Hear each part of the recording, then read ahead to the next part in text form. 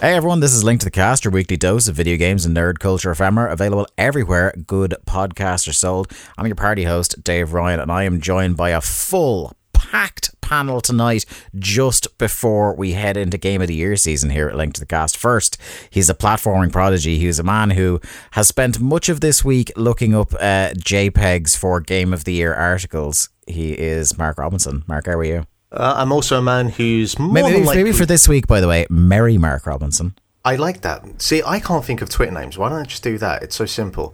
Yeah. I'm also a man who's more than likely had his New Year's trip to Holland completely ruined by the Omicron variant. But say lovey. I'm good. I'm in good spirits, considering. Yeah, considering that, like, if we travel back and told you 5 years ago that something called Omicron was going to ruin a New Year's trip for you, you would have assumed, like, it would be a kaiju or transformer situation. I was thinking it was like an end of game Final Fantasy boss. Yeah. Joining us as well, he's not the total package, but he is in fact a package. It's Jolly Jack Lazell. Yep. What's going, guys? What's up? What's going down? I think my favourite thing I've seen so far, commentary of Twitter, is that somebody put, if you take Delta and then Omicron and then you mix all the words together, it spells out media control. And I'm like, I wonder if the Greeks, right, 3,000 years ago, when they were comprising the letters that were going into the alphabet, thought, you know what, in 2021, when conspiracy theories are all the rage, people are going to die for this shit when we put Delta and Omicron together. Ancient Greeks, like, we're going to fuck them up. Yeah, exactly, yeah. I tell you what, and I don't want to hear any commentary on Delta or Omicron unless you're fucking Socratic method, all right? And you're a philosopher from the ancient Greek ages. There was a retweet from Lord Ashcroft that had, like, just. Can I just confirm it's Lord and not Richard of the Verve? No, it is Lord. Okay, it is Lord Ashcroft, and he's got, like, you know, media control, and he's got Delta, Omicron, and one of the first tweets underneath has got Lord Ashcroft, and underneath it's got Dr. Fart School. So, you know, Dr. Fart School sounds like a Japanese game that you probably wouldn't want to play. But, gentlemen, we're not alone on this program. To kick things off, we have a big king-size announcement heading into 2022. Gentlemen, 3 have become 4. We have a new permanent host on the show. He is, nickname pending, Garrett Kidney. I was going to ask, that was my first thing. It's like, when do I get a nickname? That's the most important part, right? Yeah, I was trying to think of it earlier on today, and then, as I so often do, got distracted by something shiny. So, nickname pending. Maybe nickname pending will become a bit now. How about gifting Garrett Kidney? Gifting Garrett, yeah, for a seasonal one, yeah. Or Gingerbread Garrett Kidney. Yeah, I was trying to work in a Christmas garland one, but then just I bailed out of it like a coward at the last second. Like Garland Kidney?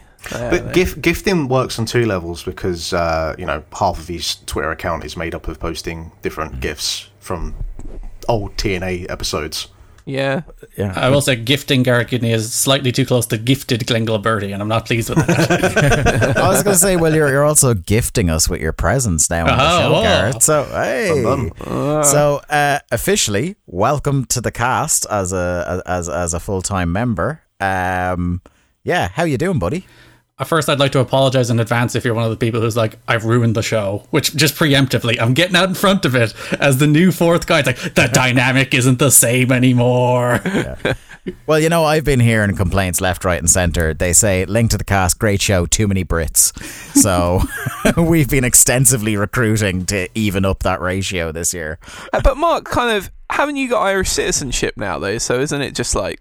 No, I'm still about a year away from that being the case. I see. All right. Well, so when Mark becomes... Takes a while. Takes an intensive course of treatment. When Mark becomes Irish, I'm going to get Sean McGee and, I don't know, Matt Biggs, my friend Matt Biggs, on the show. Just yes. Notoriously patriotic Brit Sean McGee. Yeah.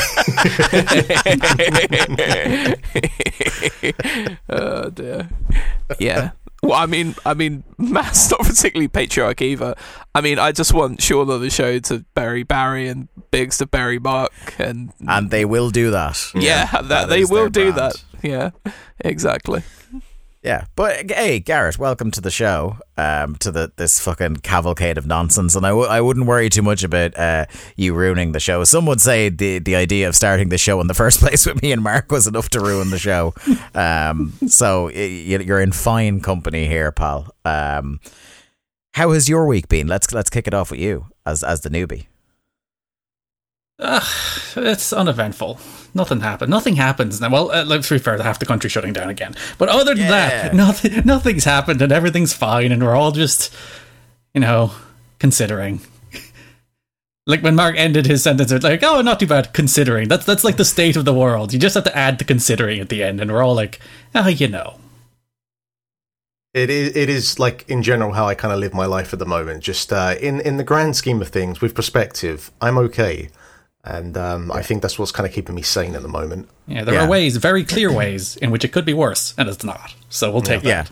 Yeah. It's like, I look at it this year, and I'm just like, I'm sort of able to go outside and do some things, depending on what time it is. Which I guess is a marginal improvement. I'm wondering at like what point does it get to, well, I still have both my legs, so I guess I'm all good. Yeah. God, that's going to be like a chilling comment on the podcast to look back on if that ever changes. God, it all went south for Mark when he said, at least I still have both his legs. Who knew later that night when he was playing with his wheat thresher in the living room? Is this all leading to Mark climbing a bell tower with a rifle at some point? Well, I am still planning to get the Nintendo what the hell is it called? The Wii Nintendo sniper rifle? No, the jolliest product they have. Just the Duck Hunt light gun. the Zap. The Fit game. What the hell is it called? I can't remember. Ring Fit. Ring Fit. That's the one. Ring Fit Adventure. Yeah. So maybe if I do like 50 squats in a row, my leg will fall off, which probably could happen. Yeah. We said it at the time, but I think about it more and more since I got the Ring Fit, which I actually need to get back to because I was quite enjoying it. Isn't that the case when it comes to anything to do with exercise? I should probably get back to it. Yeah, they really didn't think through the marketing of using the word ring aggressively in Ireland. Well, at least it's not Hoop Fit Adventure. Yeah, oh no, if it had been Hoop Fit, we were all in trouble then. The amount of times I've seen Ring Fit Adventure and in my head just read Ring Piece Adventure is numerous. Yeah. The amount of times in that game that it tells you to like squeeze your ring is it's borderline. I don't think that one is island specific, mate. I think that ring piece and anything to do with that, I think that's pretty universal. Oh, good. So you share. Welcome to the show, Garrett. You've seen what the floor is. Woo! Yeah, this is your chance to back in. When was the last time you had a ring piece adventure, Garrett? I have a ring piece adventure every day. I have Ring Fit, so yes, I do. Stuff. Oh, what do you? Because the other two guys don't have it. What do you think of Ring Fit Adventure? It's a deeply mean game. All of the workout games ever made are like, it's like 90% game, 10% exercise. And this one's like, nope, we're 90% exercise, 10% game. We're just going to kick your ass. We're going to make you do like 4 squats and you'll die. And then you just sit there wondering what the hell led you to this point that a Nintendo video game is making you feel this way. I was really surprised, like, when I opened it, and it is just, like, it is the kind of, like, elasticy plastic hoop and the straps that you put the Joy-Cons into. I was like, how intense of an exercise can you possibly get out of something like this? And, like, I was like, I'll easily do 45 minutes on this the first time. By the end of 45 minutes, I was blown up like I'd just gone Broadway in the territories. Like, oh my God, I was like, I was hobbling into bed after it. It's, like, surprisingly intense. And it's good. Again, like, not even just for the lockdown of it all, because obviously loads of people, myself included, went and got it when we got locked down last year. But I think even just for the way kind of everybody's lives now are, so busy, and like whether you're working at home or you kind of don't have the time to hit the gym on the way home, like it's not necessarily a great substitute as 100% of your health and exercise regimen, but like it really does a surprisingly good job, I think.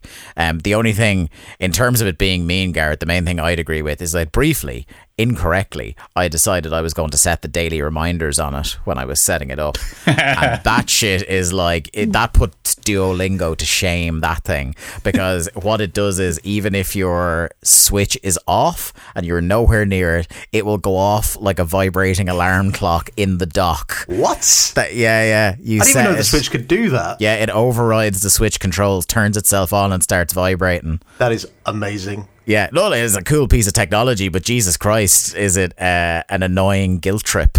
I want it to also be able to like turn the TV on and like walk the TV into your bedroom, like just do the get actual the fuck out of bed, do the actual aerobics exercise for me. Yeah, it'd be like that horror movie we've mentioned oftentimes on the show, Rubber, about the tire that kills people, and it's just the ring just rolling out of my office across the landing.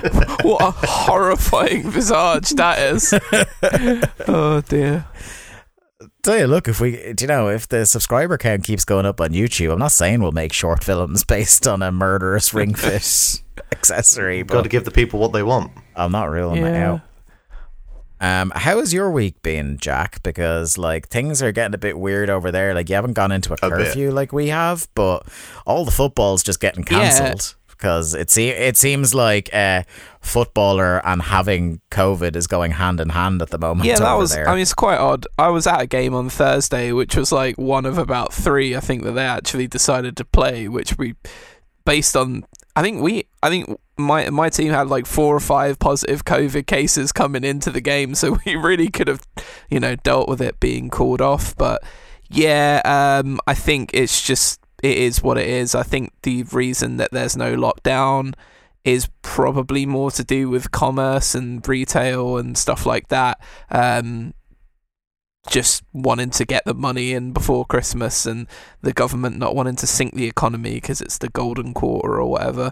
And I think probably see some sort of lockdown or circuit breakery type thing. Like I had my work Christmas party the other day, which started off as like, a big drinks thing in a bar with like 40 or 50 people going, which was negotiated down to a quiet meal, which was negotiated down to a room booked out at work that everyone could go to, and then ultimately ended up as a Teams quiz, which I did a couple of the rounds for because I don't think people wanted me in the quiz because I would obviously destroy everyone. Because you know how I am with quizzes, right, Dave? Yes, similar to myself. Totally normal behaviour. Well, actually, no. Similar to myself in terms of enjoying a quiz, but definitely disproportionately competitive relative to me and most humans. See, we've got Garrett on here now, so that opens up more quizzing possibilities. Oh, God. Am I just here to be your like quiz lackey, where you're going to challenge me to quizzes and beat me just for pride? Exactly. Don't indulge him, Garrett. He'll lead you down a dark path of quizzes.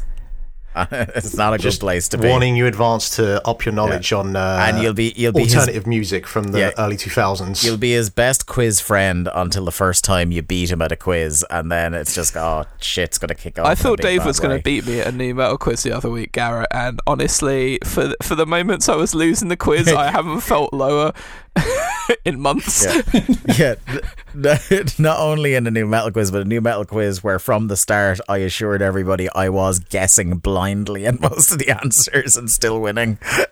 Absolutely fuming. Oh, good times. Okay. The first one I do will be exclusively about 2005 TNA Impact. I think Garrett maybe in the box seat for that, but yeah, I'll give it a bash. Oh no, I've never watched any of that. What makes you think I've watched any of that? Something Samoa Joe. Mark, you haven't seen anything this week. No, I have, but I realised there was no point like spending 10 minutes talking about Dragon Ball Z Abridged. So, as great as Dragon Ball Z Abridged is, there are probably kind of quieter weeks that we can talk about it. Yeah. So, can I just say, like Mark, it's one of your classic hallmarks of the Robinson brand that like you're not big into the party atmospheres or the large crowds or anything like that, even before the world ended. I remember one of the first handful of times I met you when we were hanging out in Gin Palace, which was like the go-to place for some of our mates, like the Zigs of the world. And and you were kind of in the corner of our table while we were all eating and chatting and stuff like that, and you quite happily had your phone propped up watching Dragon Ball Z Abridged in the pub.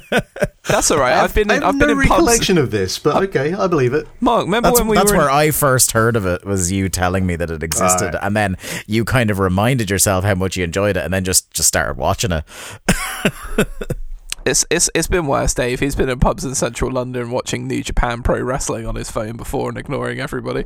Yeah, no, we were at With headphones in as well. No, do you remember, Mark, we were at friend of the show Keith Brony's gig, and while he was setting up we were playing Switch and also watching, do you remember that pay-per-view that got where Kurt Angle returned with the How Do You Do Fellow Shields? Oh yeah, that was like a TLC pay-per-view. Yeah, when the menegitis outbreak happened. Yeah, and we were watching all that live from Brony's gig while he was setting up. There was one time as well, we was in central London, and I can't remember who it was. I don't know if it was like one of Nina's girlfriends at the time just was annoying me, or maybe it was one of Biggs' girlfriends. Someone was there who was just particularly annoying me, so I just stuck my headphones in and started listening to Nine Inch Nails, and just like very obviously not wanting to be there. Yeah. Yeah. Sounds about right. I am a nice person, honestly. I just don't like being around people a lot of the time. Really? Like you the way should be you happiest said that. for the pandemic, though.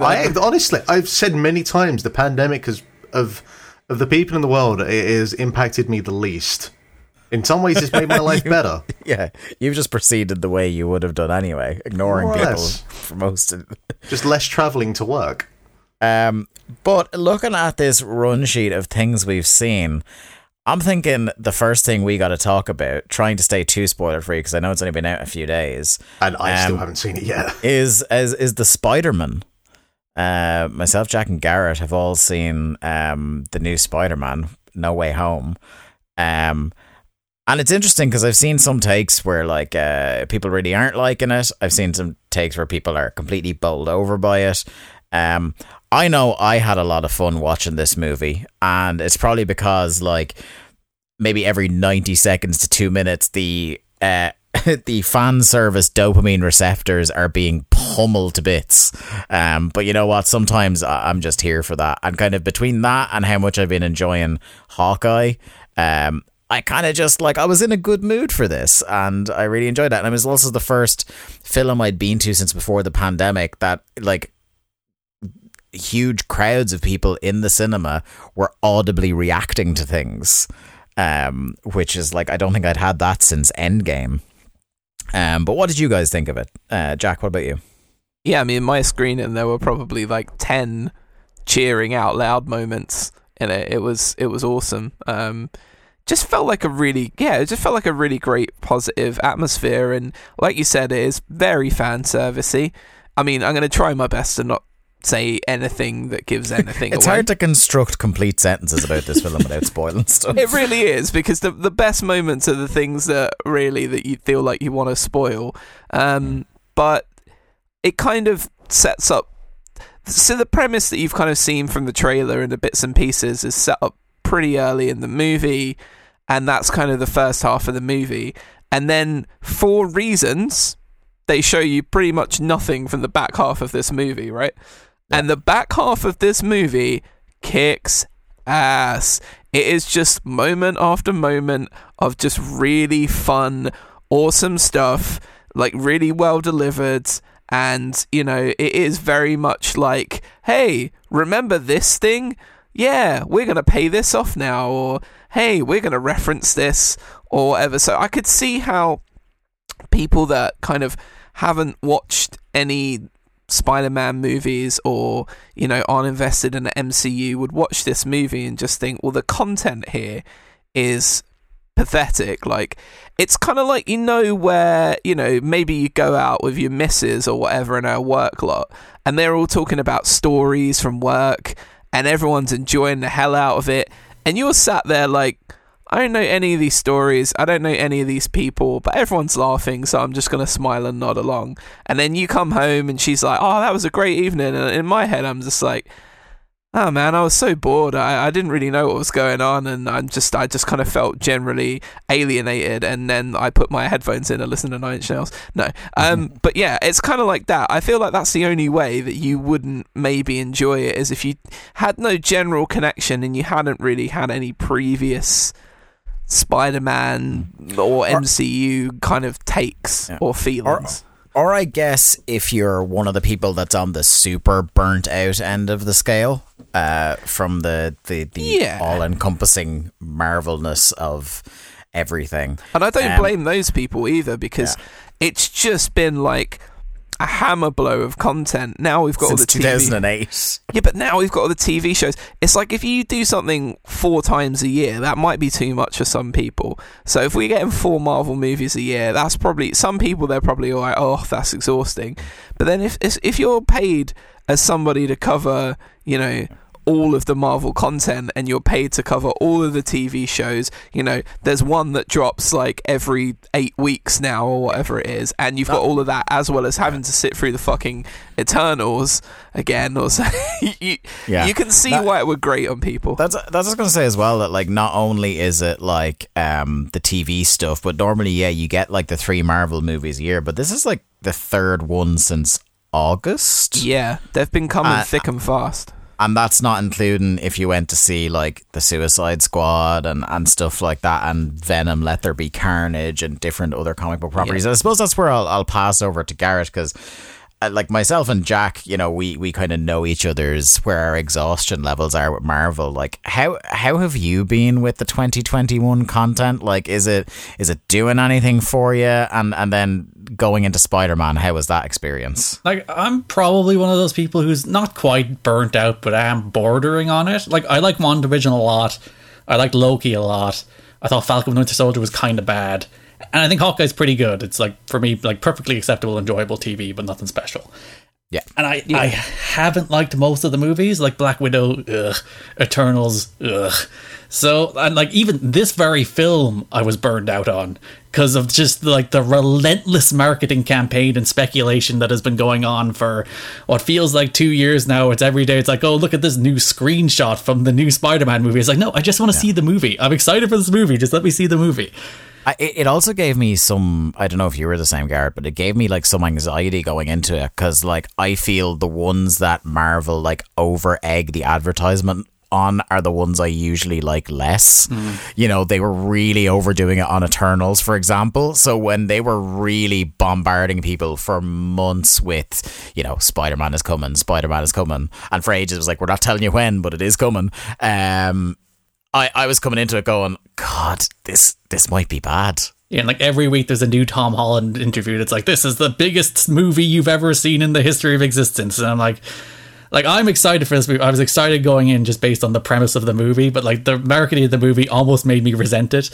But like, I like this. I don't think it's a good movie. Like, it is one of those movies that if you like really scratched the surface of like the characterization and the plot and the story and like the actual mechanics of it as a piece of filmmaking, it's probably not great, which is the reason I think if people have no connection to these characters and they go in to just watch this as a Spider-Man story that they have no like investment in, they will probably, there's nothing there for them, honestly. And like, if you're anybody else, there's everything there in this movie for you. So you're just like sitting there being like, oh geez, it's Alfred Molina and Willem Dafoe, and it's like the two Raimi villains bouncing off each other. It's like, oh, look at these people in this movie talking to each other, but they died in their other movies, so they could never talk to each other.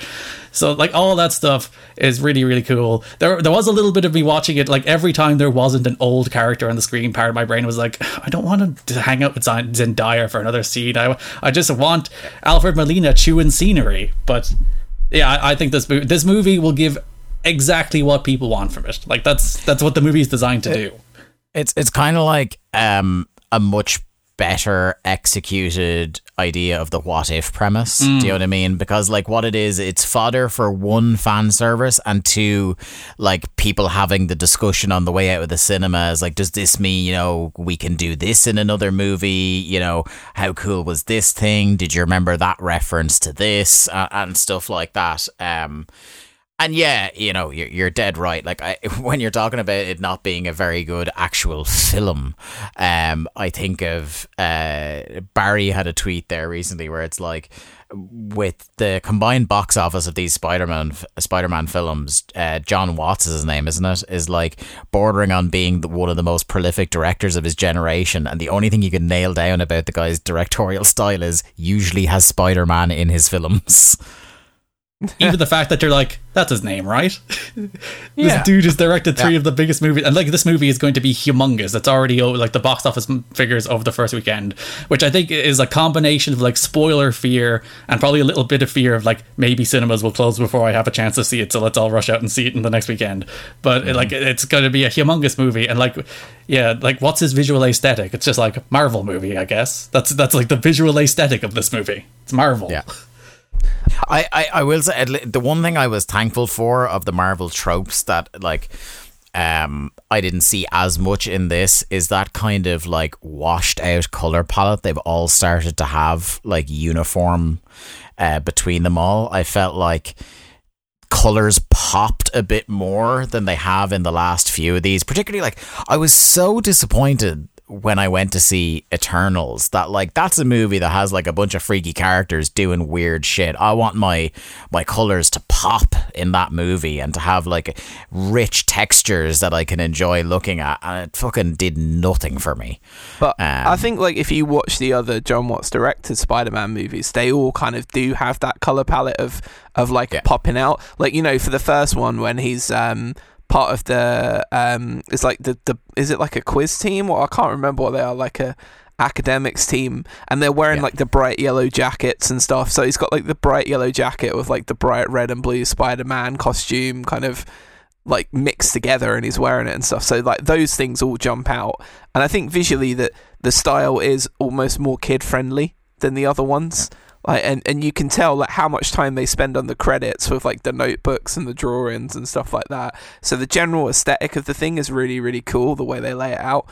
But you're so right on Eternals. Like, it was grim to look at. It felt like that phase of the sort of, you know, Gears of War era of games where everything was like brown and grey. And taking somebody in Chloe Zhao who had literally just won an Academy Award for directing and just squashing any hint of like creative freedom out of that movie is just like depressing. Yeah, and she made a very very different movie to that.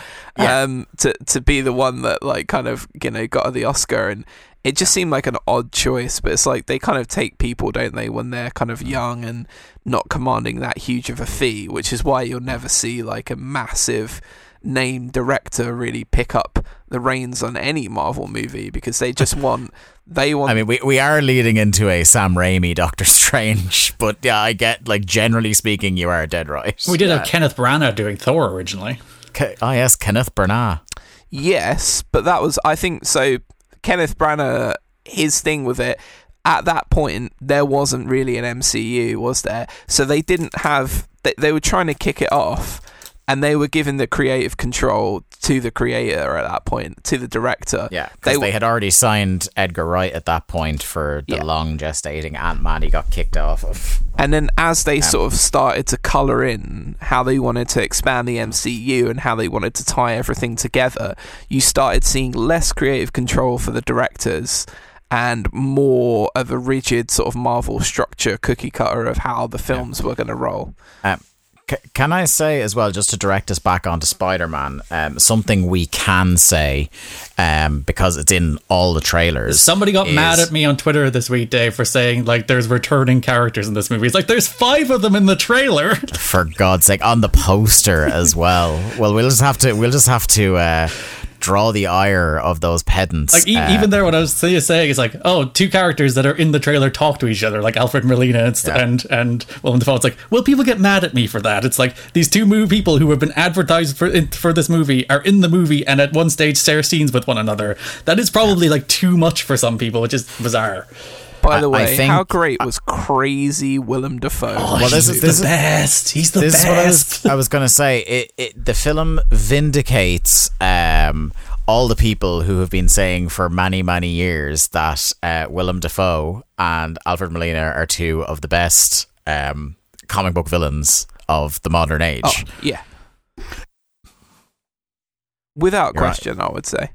You're on mute, Mark. Yeah, I've just realised that. Can I just add to that? Because I watched the Lighthouse last weekend, and he's borderline like a comic book villain in that, like, just chewing scenery in ways that's what he does. Yeah, you know, it's incredible. Like, and Robert Pattinson was pretty good in that as well. But fuck me, Willem Dafoe. But you get the range of Willem Dafoe in this movie, like, so you get like the sort of confused, like, you know, really sort of naked to his own mortality, Norman Osborn, versus the Green Goblin, like, that you get in the original Spider-Man movies. Obviously, again, it's not giving anything away, because it's like that's the character, right? So he's not going to change up how he's portrayed a character from a previous movie, and he really doesn't.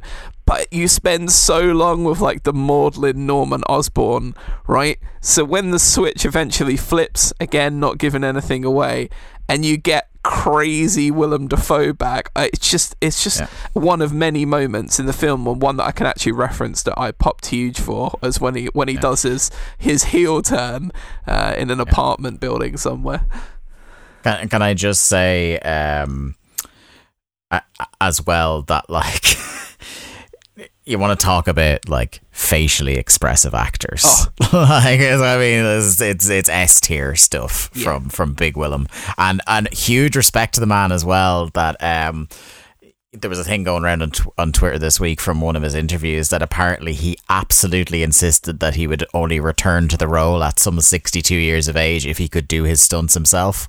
Yep, and there is one of the stunts that he does in this movie that is incredibly pro wrestling friendly, and I will say no more. There's at least 3 actual pro wrestling high spots. Yep. There's a fight scene that is literally just pro wrestling high spots, honestly. Yeah, exactly. Yeah.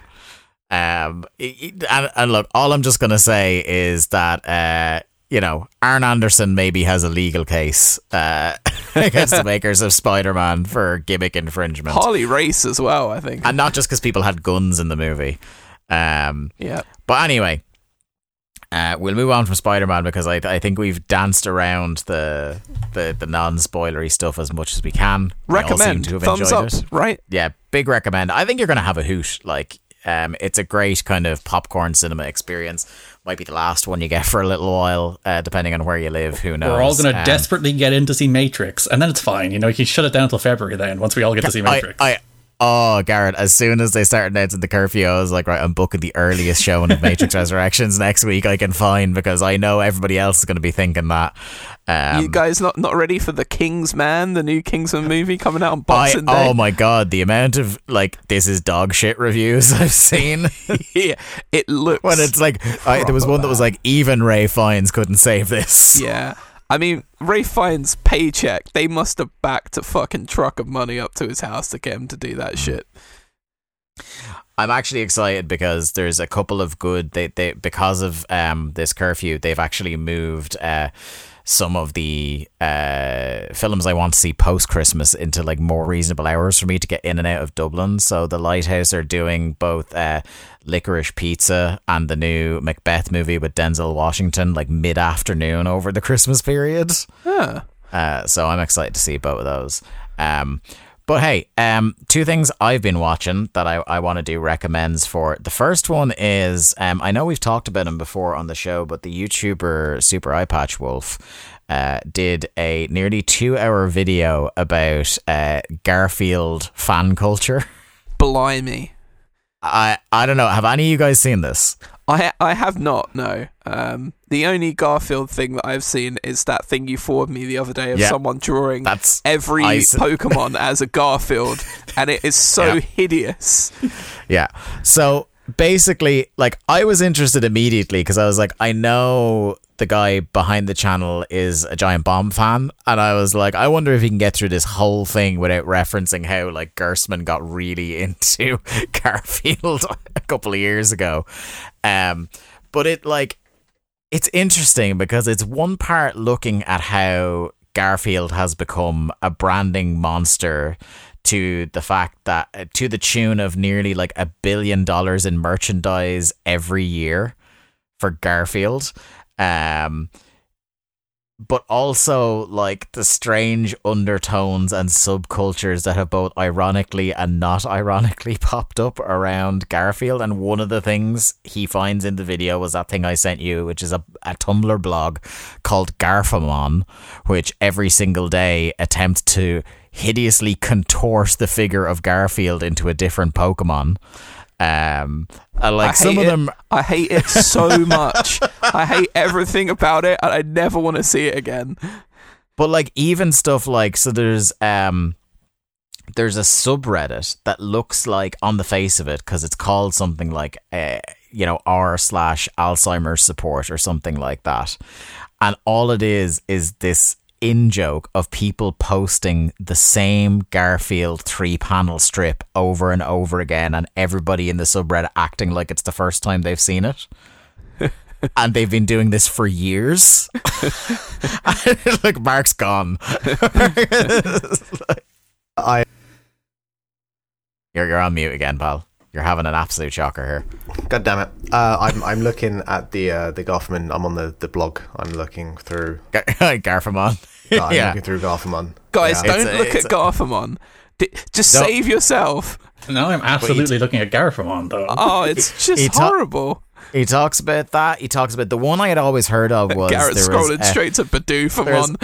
Oh god, I saw Pelipper first. That's disgusting. It's hideous, isn't it? It's so disgraceful. Alright, I'm going to search Garfamon Bidoof. This is the most important thing I need to know. Is there a Garfamon Whale Lord? Oh, there doesn't seem to be a Bidoof. I'm actually quite upset. I'm on Garfamon Wobbuffet, and it's pretty great, actually. Dude, the Garfamon Tyranitar will haunt my dreams forever, by the way. That should be your next quiz, Jack, is like on Zoom when we're recording this, like put up a picture of a Garfamon and we have to figure out which Pokemon it is. Who's that Garfamon? I mean, now that's how we beat Garrett's YouTube channel right there, is we do that shit. Content. That's content, son. Oh god, the Nuzleaf with the eyes and the feet. I know. It's hideous. Garrett, I warned you. I said how bad it was. Just take yourself off the site. I can't stop scrolling, Jack. I'm so sorry. So the one kind of like internet like a memification of Garfield I had heard about was that there's a long running webcomic which is called Garfield Without Garfield, and it's like this guy has gone in and shopped everybody but John out of the Garfield strips, and it just shows what like a lonely and depressed man John is, because something it draws into perspective is that Garfield speaks in thought bubbles. So John is never having a conversation with Garfield. He's talking to himself while his cat is there. He can't hear what Garfield is saying or thinking, you know? So like removing Garfield or Odie or whoever from it, you know, it draws that into stark contrast. And then like, oh my god, I really don't want to ruin it, because like Garfamon is the tip of the disturbing iceberg. There are subreddits and communities online that have turned Garfield into this like Lovecraftian horror. Oh god. Yeah, look, honestly, I know it's incredibly off-putting on the face of it, like a man talking about Garfield fan culture for 2 hours, but I was like, I'll stick this on for 10 minutes while I'm having a sandwich the other day, and I was fucking riveted to my chair for 2 hours. Like, I had stuff to do that I should have been doing that I put off to watch the stupid fucking Garfield video. God. It is transcendently weird. I can't even tell you how many times I've thought that about YouTube, where I'm like, I could be doing so many other things with my life, but here I am. But his YouTube channel is great for deep dives like that. He has a great one on like the real world of fake psychics and stuff like that. And yeah, this is him like goes into like, I think he was saying in his research he read like, I think somewhere around 1,000 Garfield strips and broke them down statistically into what the kind of humor in each one was, which I know is appealing to your stats brain immediately. Here's the thing. I like statistics and numbers and stuff, but that sounds kind of soul destroying to accumulate that data. The man was absolutely and conclusively broken like halfway through this video. Yeah. Go on. I just need to point out I've scrolled far enough that I found the original Garfamon designs. Yeah. This person took a break from making Garfamon based on Pokemon to make their own original Garfamon designs. So there's like Garfaboo, which is like Pookie poking out of the head of Garfield as a ghost. I'm just like, yep, I can't question it. So is it like is there like a huge Garfamon fan community that were just like, no fucker, play the hits, that's all we want? I really hope somebody made, because like Pokemon modding has a huge subculture of its own, I hope people made a Pokemon mod with the Garfamon. Yeah. Do you think in the Garfamon community the guy starting to do original Garfamon is their equivalent to like when Dylan plugged in? It's just this massive betrayal. Or like when Green Day signed to a major label.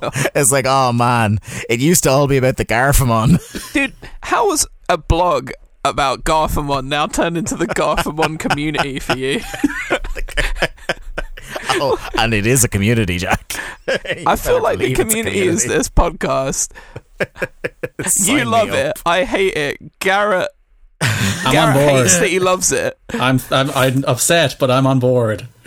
Looking at Mark in his window, he's vacillating between wildly entertained and marginally disturbed. He's on mute. That's again. How he lives life. He's just been discombobulated. Just don't turn your mic off, you massive piece. I know he'll gone off the deep end. You massive ring fit. I know he'll gone off the deep end if he starts doing Digimon variants of this. My god. I need Terriermon rendered as Garfield immediately. Digifield. Digital Garfields. Oh my word. Oh god, they get more hideous. Yeah. Why does the Miltank have jaw nipples? Dude, I honestly... That was the one where I just flat out closed the page. I was like, I can't do this anymore. It's Garfield as Miltank, and the nipples are smiling Johns. Yep.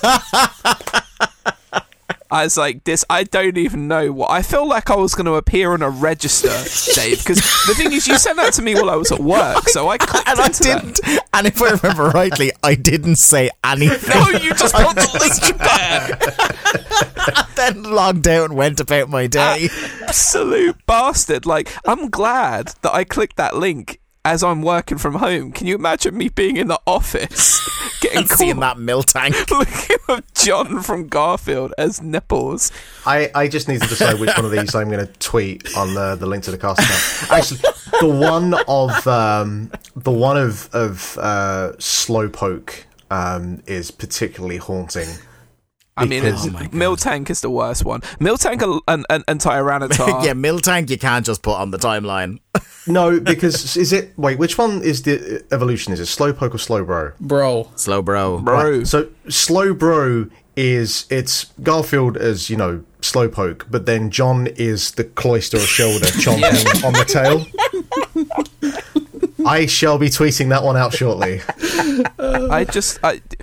You're all this terrible. This has panned out way better than I expected. All of you people are terrible. I'm just going to make a massive tonal shift now and talk about the other show I've been watching this week. I'll watch it in its entirety. It's one that I've heard mentioned on Reaction Shots, which is the Easy Allies movie and TV podcast. And it's kind of like I have a running list because their recommendations are usually spot on. So like I have a running list on my phone of stuff that I really need to get to. And I was like, I'm going to try this finally because I noticed it was on Disney Plus. And it's called Devs. And it's by the guy who is behind Ex Machina. And it's a mini-series. It's only 8 episodes. The main recognizable star in it is Nick Offerman, but I cannot stress enough that it is nowhere approaching a comedy. If you are looking for a comedy from this, you are going to be incredibly distressed very quickly by this show. It is like kind of like Ex Machina. It is a sci-fi show that is based in a very kind of like, this is what it would be actually like sort of world. It's not like we're in the fucking Jetsons here. It's a very plausible, like, contemporary society just with this thing where there has been, there is this company called Amaya, of which Nick Offerman is the kind of like distant maverick founder dude. And they are experts in quantum computing and have made breakthroughs in quantum computing that don't exist in the real world, essentially.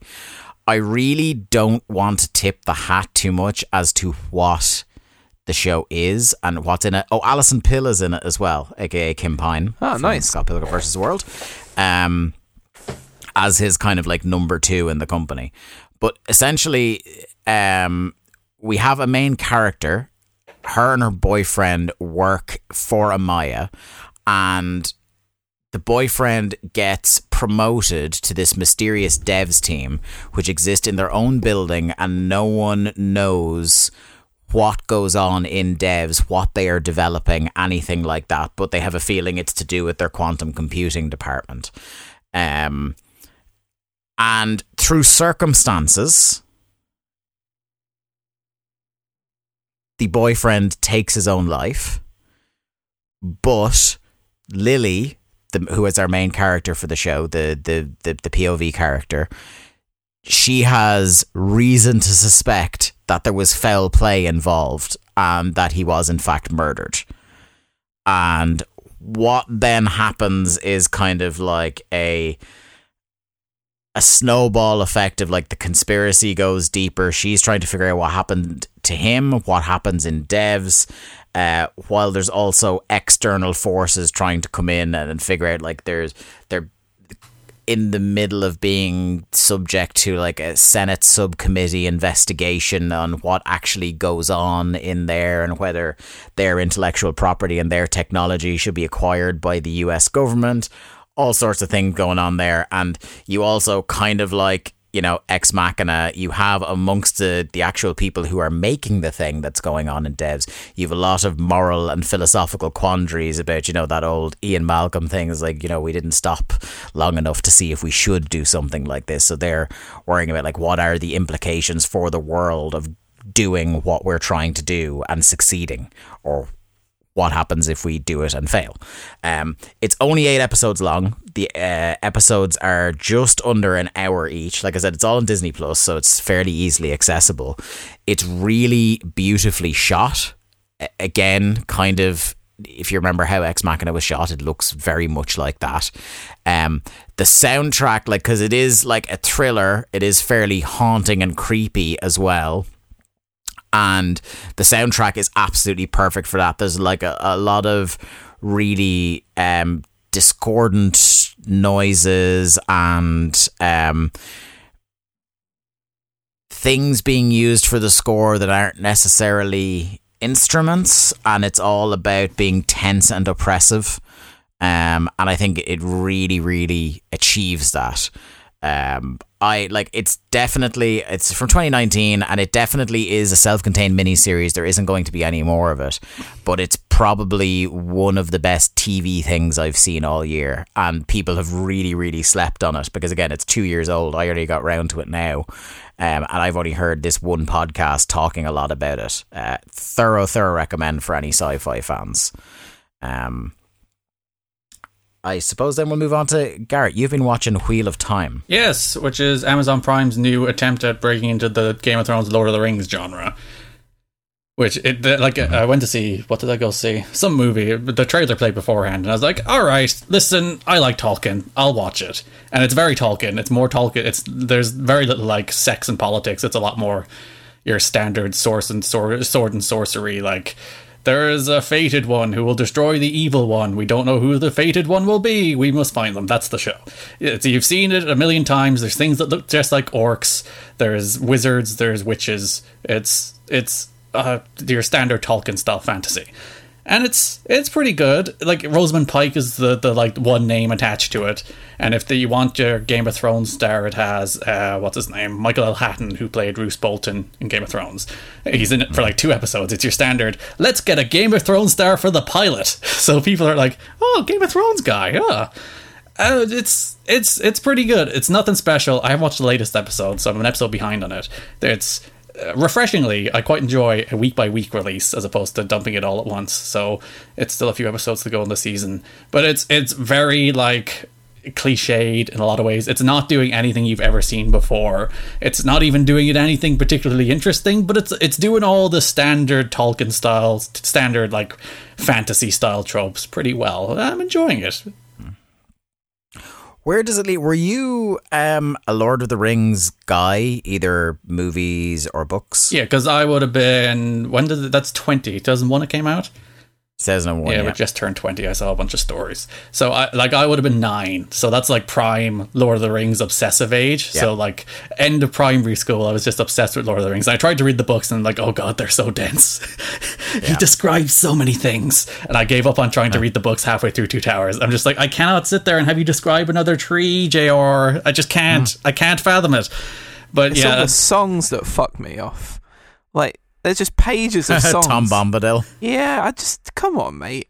Let's just dispense with this, shall we? Like The Hobbit. Have you guys read The Hobbit? No. Yeah. Like that is a well-written, tight book. Okay, like there's not much chuffer in there. Whereas Lord of the Rings, he kind of goes off the deep end a little bit. I think. I mean, I always say to people who have never read Lord of the Rings is like, do you know what? You can actually just skip to chapter 10 of Fellowship when they're on Weathertop, because it really doesn't get going until then. Like all the stuff at Bag End, they're doing the stuff from Bilbo's party and shit like that you recognize from the movies. But every time a character is introduced, J.R.R. Tolkien is obsessed with going back 10 generations of their family. Pretty much. I don't necessarily need to know every waking detail of the Sackville Baggins' lives. But no details spared. But what I was going to ask you, Garrett, is like, so you're a fan of Lord of the Rings, the movies at least, if not necessarily the books.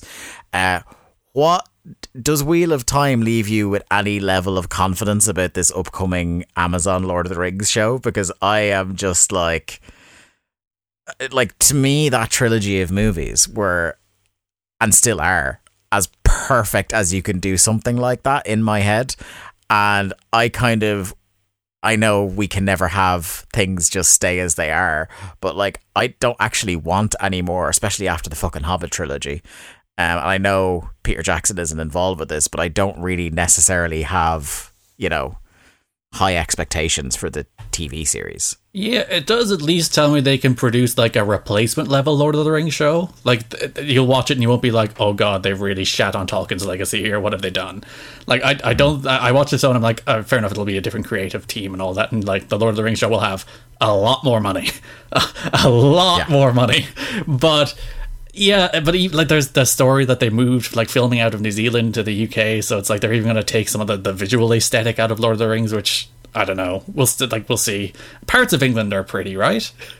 Yeah, no, they are, but there's something very special about New Zealand, and all of those landscapes and vistas that you get in New Zealand that you don't, come even close to in the UK. I think half of the magic of the way Lord of the Rings looked wasn't even Peter Jackson. It was just him pointing the fucking camera at a country that no one had ever really seen before in that much detail, right? And the fact that it was like so resplendent and so spacious that they were able to have the luxury of building a lot of physical sets that just blended into the natural scenery there. Like Edoras looked fucking incredible in Two Towers, and that was just like they fucking rocked up to a hill in New Zealand and just lamped an entire city up on top of it. Smash something on there, yeah. Like, well, they still have where they built like Hobbiton, haven't they, and the Shire? Yeah, and that's still. that. Well, yeah, there's a few of those places that are still tourist attractions down there.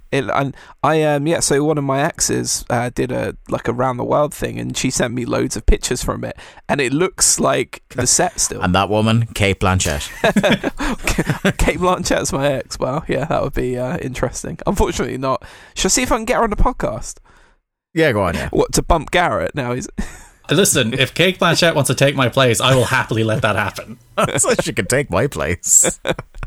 Just me and Kate just reminiscing about our times. About your relationship. Yeah, it's just Cate Blanchett passively aggressively dressing me down for an hour and a half every week about why she's not with me anymore. Oh dear. Anyway, sorry, there was a point to something someone was saying at some point. Yeah, modest trust in Amazon to not do something terrible. Whether it'll be good or not's a different story. Yeah. I mean, The Boys is great, so they have at least one show that I think is really good.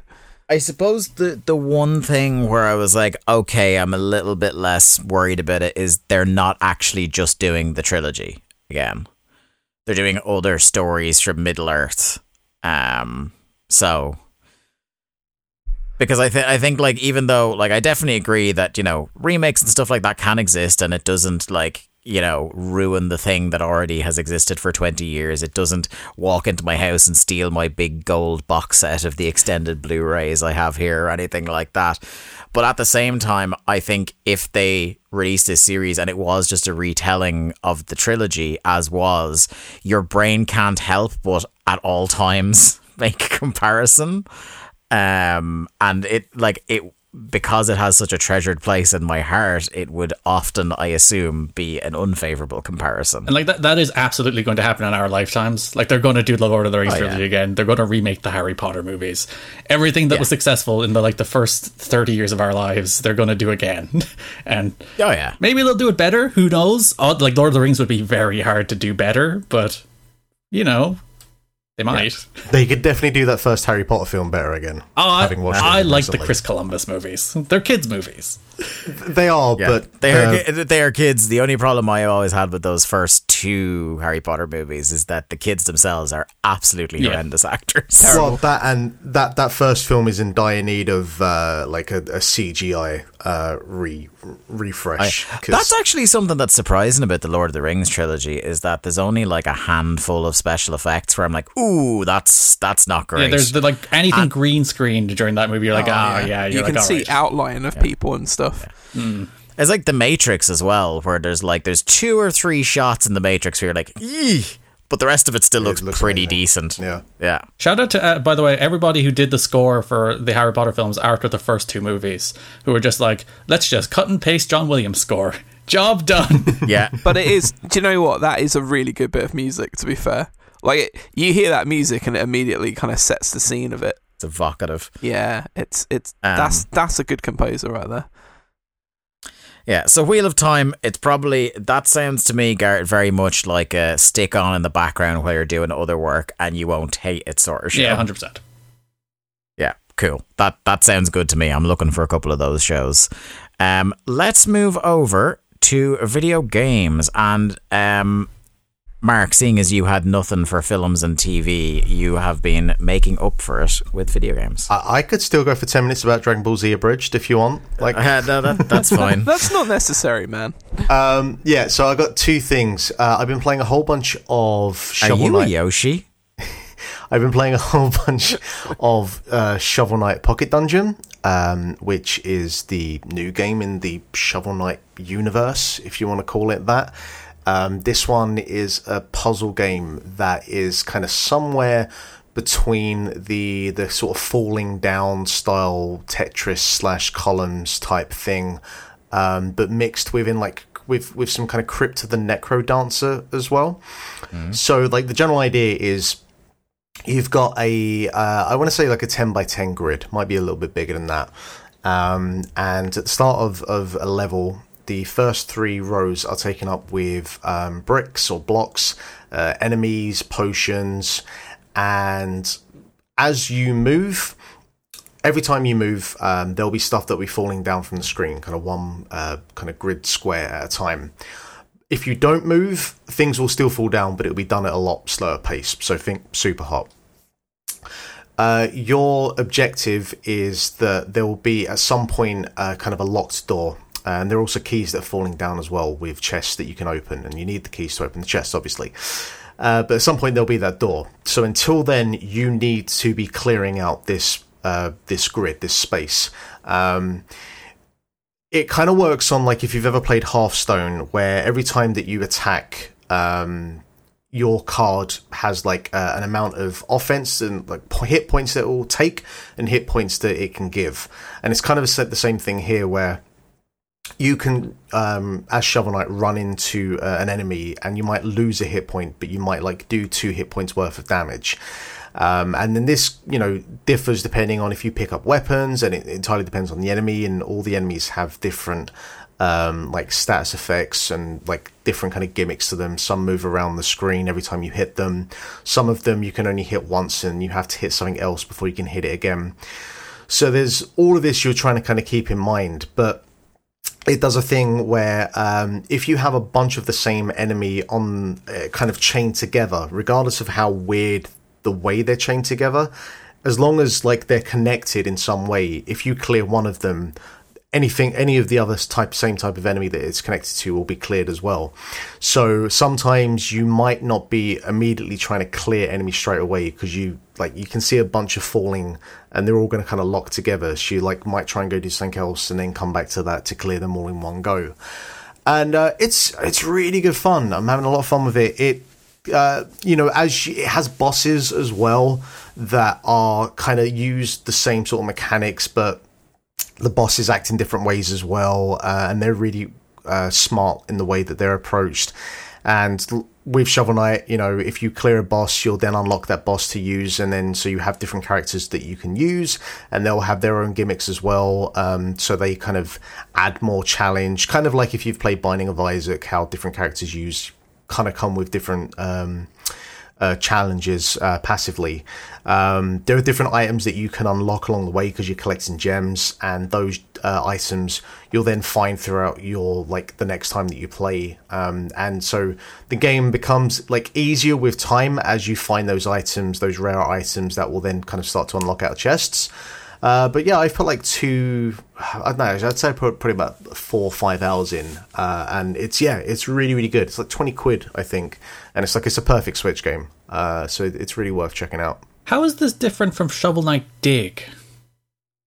I never played that. It's not out yet. They're still making it. That's the difference. All right. Because I thought this was Shovel Knight Dig, which is, I think, a game Yacht Club are making, whereas Yacht Club just published this, right? I don't know, actually. I presume that they're just involved with all of them, but I haven't actually looked that much more into who's making what, other than obviously it's all under the Yacht Club umbrella. Yeah, because I remember Yacht Club Dig, and I don't remember this. Then this is released, and I thought it was Dig, but then they're like, no, Dig is still coming out next year, and I'm like, then what's this? I've not even heard of that. I didn't even know what that is. I didn't know there was 2 different. Maybe they changed the name. Maybe it's just there's one game.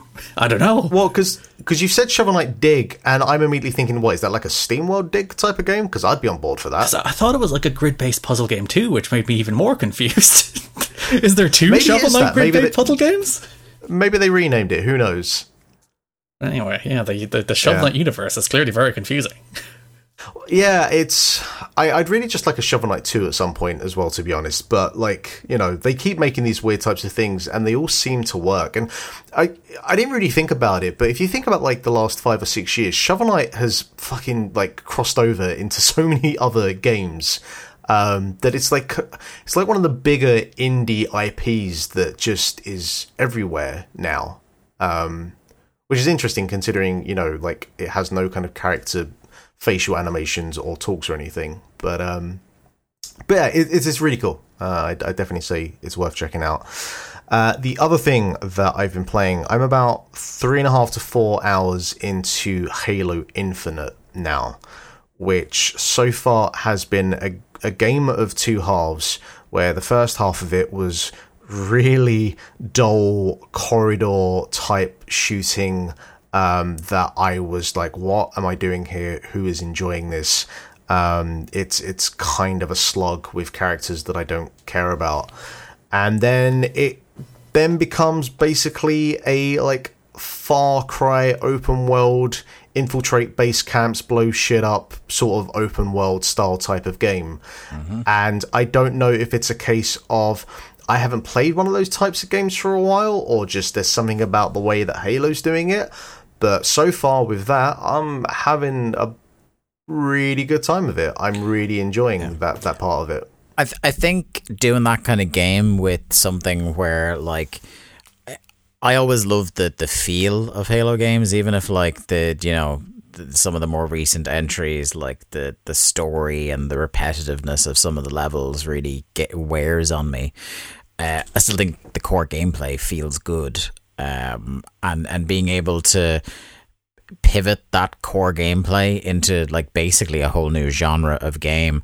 Like I kind of understand why that first couple of hours is there, because maybe when you're making such a pivot, you still want to be like, we need to put some stuff in here that's like the traditional, this is just classic Halo, running around shooting some stuff for a while. I kind of would have, like you, Mark, appreciate it more if they just went, boom, game starts, here we go, and it's like this from the beginning. Yeah. But I also probably understand that like we're not Halo guys by any stretch of the imagination, so maybe people enjoyed getting the band back together for that first couple of hours. But the thing as well is like I actually have never really enjoyed the kind of the gameplay of Halo. Like as a first person shooter, now admittedly I haven't spent that much time with them, but one thing that really annoys me, and even in the open world sections, the fact that you can only hold 2 guns or 2 weapons really does my head in, because so far the enemies I've come across, it's been pretty binary. It's either like, okay, you can just kill them with a normal weapon, or they have some sort of plasma shield, and so you need to use a plasma weapon first. And so the kind of like the chess part of it that I think, in comparison to something like Doom, it's really binary in comparison. But it's like, well, past that then, if I pick up like a rocket launcher, there's no point in me using it because it only has like 2 like rockets in it, and then I'm gonna have to pick up another weapon anyway. I'd rather just have a weapon that has more ammo, that if I get caught in a crossfire, I actually have a gun to use and I have the ammunition for. So that is that's been annoying me. But when you get into the open world section, because you're usually, when you end up in a fight with a bunch of enemies, you're on like a base camp anyway, so there's more than enough weapons that if your one runs out, you're in a pretty good place to find more. It's pretty tough. Like, I'm only playing on normal, but the first base camp I got to, there was one section where a couple of like these elite guards with energy swords just kept wrecking my shit every time, to the point that I went, you know what, fuck this, I'm gonna go do something else. And because it's an open world game so far, I'm afforded that luxury. The Mongoose, the vehicle that you have to drive to start with, it uses that. I think Halo games have always done it where they control using the 2 analog sticks instead of having like a right. It's a really weird approach. It does kind of work. It's kind of like it's dumb and it's broken, but I'm kind of like, I almost don't want them to ever fix it, because it's just like there's nothing like, okay, when it happens a bunch of times it's annoying, but there's nothing quite compared to the hilarity of the first time you careen off a cliff, which just happened several times. It just immediately, as soon as I start trying to drive one, I feel like I've been teleported back to like 2006. I'm like, how are you still using this control scheme to drive? But it's not terrible, and the level design so far is kind of, it's big and open enough that it's fine. And I like that only with the few areas that I've cleared so far, I'm coming across more other Spartans. So they're jumping on the back of the Mongoose, and we're going off to clear out like an enemy base. And yeah, I said I'm only about 3-4 hours in, and that first 2 hours was really like, if this is what this game is, I'm not going to be sticking with this. But the open world section so far, if it's that for say the next 8-9 hours, I'm happy to pick up the controller, blast through an hour of it, clear a base or 2. And yeah, it doesn't have the kind of egregious Ubisoft, here's 1,000 icons, go clear it sort of thing yet. Like, there's still time for it to do that if it wants to, but no, so far I'm enjoying my time with it. I don't know if anyone else has got to it yet besides Dave. Yeah. Nope. No, I haven't touched it yet. No. Yeah, I've been really enjoying it. I think it's a cool. It's something I wrote about in my Game of the Year article. Halo's not in there, but is how much this year I've come to savor and appreciate the game you can pick up for half an hour, blast away through a level or two, keep your brain switched off, and there you are. And even the linear sections of Halo are great for that, but yeah, when it opens up and the game reveals what it is, it's actually the perfect short fun session. Like I was really enjoying the multiplayer beta, the little bits I played. My only problem with it is that I'm horrendously bad at online multiplayer shooters. So I was like, I really want to play more of how this feels to play, but less of the me getting dead within a few seconds part, which I'm not enjoying at all. Dave, pro tip for that. Turn your console on Christmas morning, and you'll get a bunch of children who are playing the video game for the first time. I thought you were going to say the Christmas tradition of all the servers being down on every platform, so you could just play offline all day. I have done this with Splatoon myself, or on Christmas morning, I'll play like an hour of Splatoon because there's a bunch of kids booting up the game for the first time. I'm like, I'm so good at this game. Look at me go. Yeah, I tried some of the multiplayer, and it immediately threw me into a capture the flag level, and I have no time for capture the flag, so I immediately switched it off. So I think they're making some tweaks to that kind of stuff, because I just want to play some like team deathmatch. I don't want to be.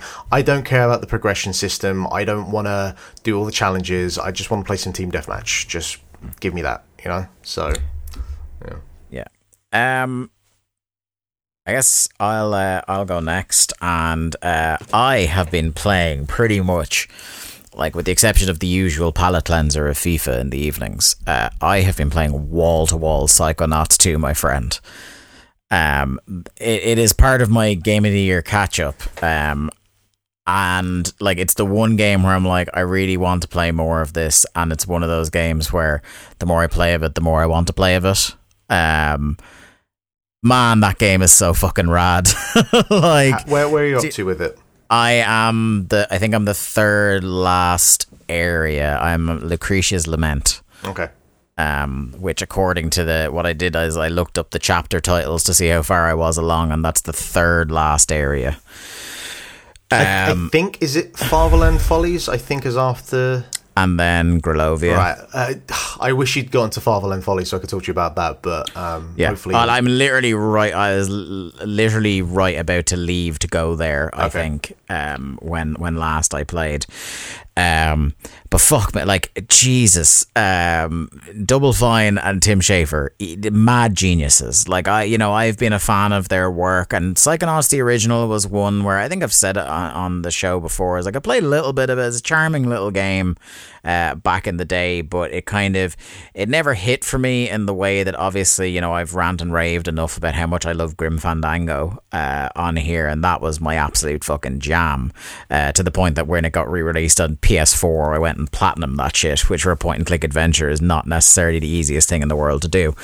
But I am just like, I feel like every couple of minutes I am legitimately wowed to the point of vocalizing it on my own in the office at the boundless creativity of this game. Like every environment is so like full of detail and so well and thoughtfully crafted, and every type of enemy has its little interesting quirk, and every power that Raz has is cool in a different context, and the wit of the game is very funny. All the characters are, to some extent or another, interesting. The game never rests on its laurels of being one particular style of thing. The art style and what they're asking you to do changes up so regularly, so often. I said, because this is in my Game of the Year list, that like if Psychonauts was an animated TV show when I was growing up, I would have been fucking obsessed with it. I mean, honestly, like the soundtrack alone at points sounds like a Warner Bros. Saturday morning TV show at points. It's so good. It's got like it's got a banger of a voice cast in it. It's like there's very little I can poke a hole in about this game. The only thing I would say is that maybe it's a little, I don't know, at the start I wasn't feeling it quite as much. Like the first couple of hours, I was impressed by the things that it was doing technically. I enjoyed the story and the style of the game, but it was kind of at the good but not great level for me personally. And then I kind of go back to it, and as things start to open up more, and as the main kind of like through line of what you're doing in the game reveals itself, it just becomes more and more-ish, to the point where like I want to see absolutely everything this game has to see right now. And some of the stuff, you know, like when I was like, there was one particular part of the game where there was a couple of fetch quests, and I was like, maybe I'm getting a little tired of this again. And then it goes into a section, I will say nothing except for the fact that it's a section involving you at a music festival trying to get a band back together, where the animation style completely changes. Yeah. But yet still feels cohesive to that world. It's probably it, and maybe the section after it, play with impossible space in a way that, like, not only am I awed by the beauty of the art, but I'm also like, on a technical level, how the fuck does some of this stuff work? Yeah. You know what I mean? And yeah, just a gorgeous game, and like so incredible that, you know, Psychonauts always had its, you know, it's kind of like, it was a cult classic. And the fact that we even got a Psychonauts 2 is kind of amazing. And the fact that it came out and had no fucking right to be this good is also incredible. And I feel a lot like how I was talking about devs earlier. I feel like this game came out, and maybe because it was on Game Pass, and like 100 million things come to Game Pass all the time, maybe because it's a sequel to a cult classic game rather than a big new shiny thing that appeals to everybody. But for whatever reason, I feel like people have slept on this in a wider sense.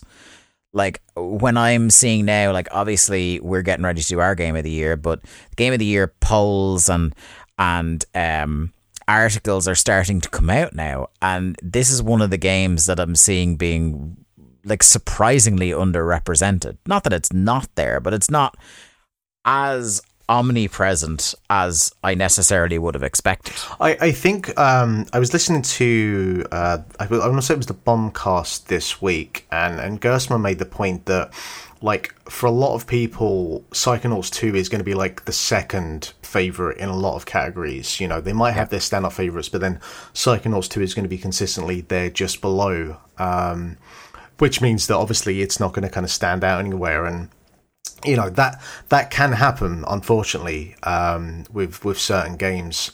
But yeah, like I'm in agreement with you when I spoke about it and now. And for me, like, you spoke there at the start about just this kind of endless ongoing creativity, and every few moments like something new kind of pops, and it reminds me of like a Mario game, like a 3D world where you get that new thing every couple of minutes, but it's that, but as this kind of like big action adventure game instead. And there's part of me that's not used to getting nice and original things, that in the back of my head is thinking, guys, you're throwing out about 3 games worth of new shit here in one Psychonauts game. It's like they are just not holding anything back. Yeah, but it surprised me as well, because I think possibly the slow start is that, for me, I was kind of expecting that it was going to be, okay, here's Raz, he's a Psychonaut now, let's go on some wacky adventures. And the game is just not that. Like, you kind of think that it might be at the start, but then it does this whole 180, and, you know, there's a real kind of like personal story to it, and it's just, it's not the story that you think it's going to be. And so there is kind of a bit of a slow burn as it builds up the chapters and builds up the kind of moving parts of what is actually going on till you get to like the end and what it does with that. And it's a very satisfying payoff. They do a really good job with that. And so, like, and it's not essential that you play the first, but there are some parts to it where it does kind of help to have the kind of like, just the knowledge, the understanding of what happened in the original. You know? Yeah, there's definitely like there are I think by and large the prologue and some of the flavor text and some of the interactions between the characters does a good enough job of filling in most of the gaps, but there are, like you said, a couple of moments in the game where I feel like I'm playing catch up a little bit on the significance of a moment, or that maybe the moment really would have landed harder for me if I'd been with these characters for longer.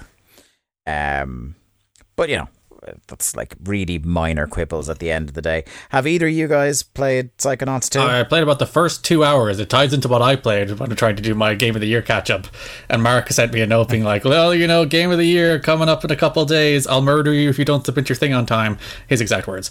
Yeah, that sounds I was like, there was 2 games on to play. There was Kena Bridge of Spirits and there was Psychonauts. And I got like 2 hours into Kena and then got sidetracked and never got around to Psychonauts, which I did play about 2 hours. I finished up until the end of the casino level. So I'd like a decent like sampling of it, but probably nowhere near what the game entirely has to offer. But I will get back to it. I feel like the up until the casino kind of feels like the prologue of the game. Like it kind of really feels like things open up actually after the casino, which is kind of crazy because that is like the first 2-3 hours of the game, and there's like a whole bunch that goes on there.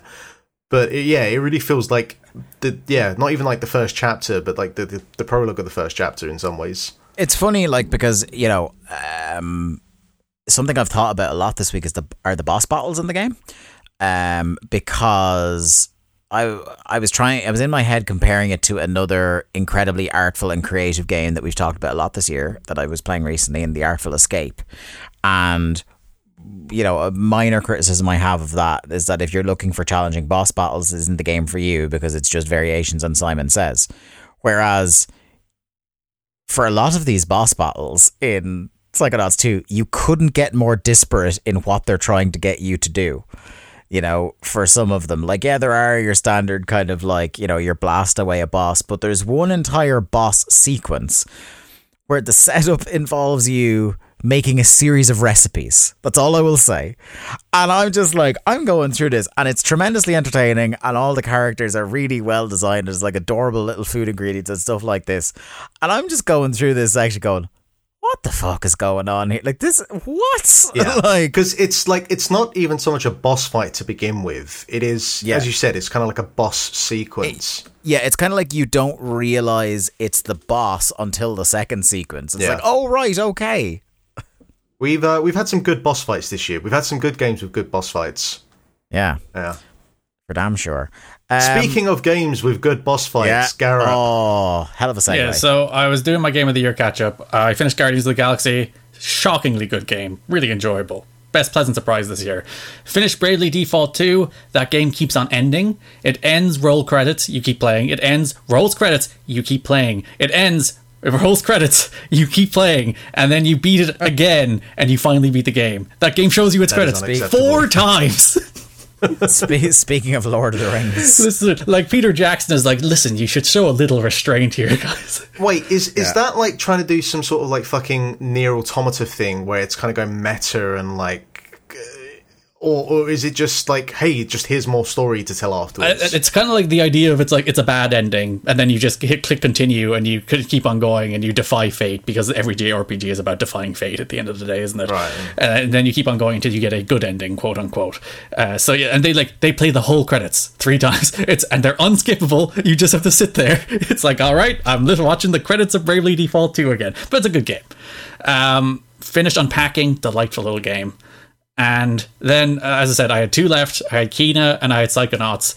And I have this sickness that if I watch somebody play Hades, I must then play Hades. So this is because of Snowboy. Yeah, so it happened to me in like November with Barry, when Barry randomly played Hades on stream, twitch.tv/BarryLad. And now the Snowboy's playing a bunch of Hades on stream, twitch.tv/Snowboy with 4 eyes, I want to say. I should know that. I think it is 4, with 4 eyes. And it's a sickness. It worms its way into my brain. And like, I've beaten this game, I think, like 40 times at this stage. I have like 40 completed runs. Whoa.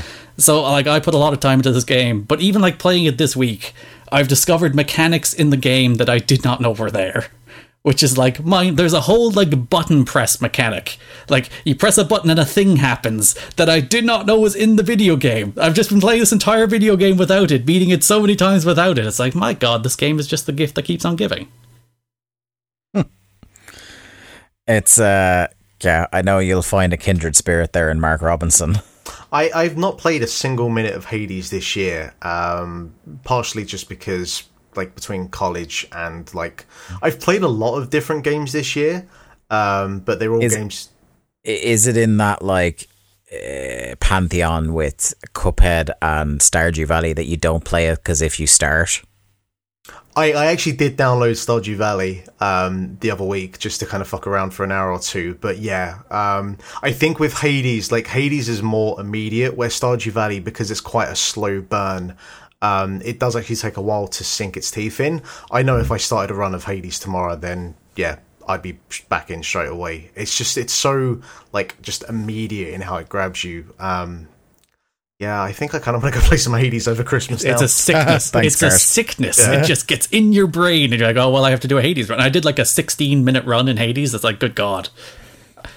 I think it's going to take me a while before I get back up to that sort of speed. Yeah, this is going to be one of those things like Bark has done before, where he gets like into Is it you and Jack had the competition on Trials to keep outdoing each other? Oh God.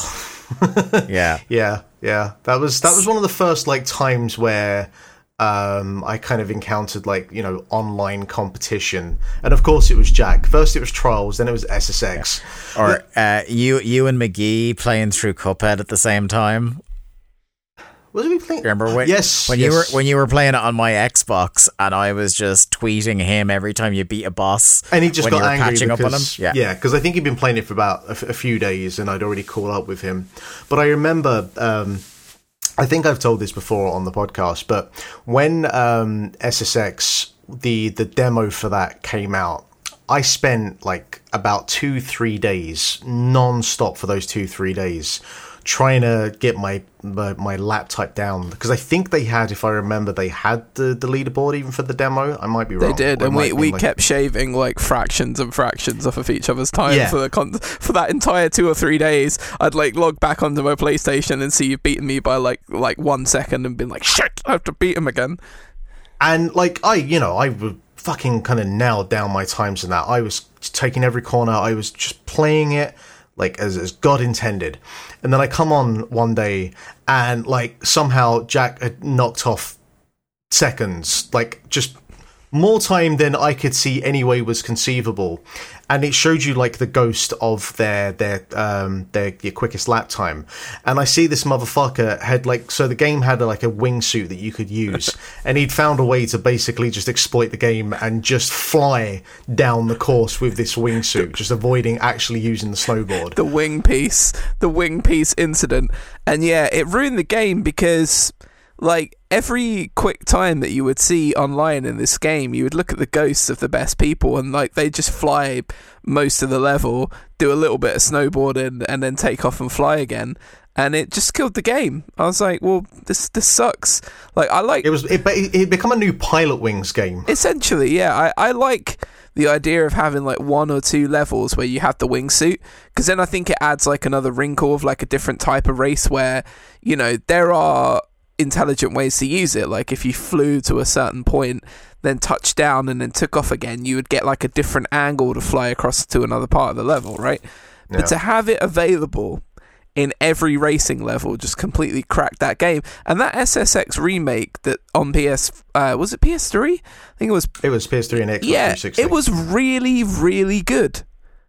Apart from that, massive game-breaking feature, which pretty much made me stop playing it after about a month or so. Same.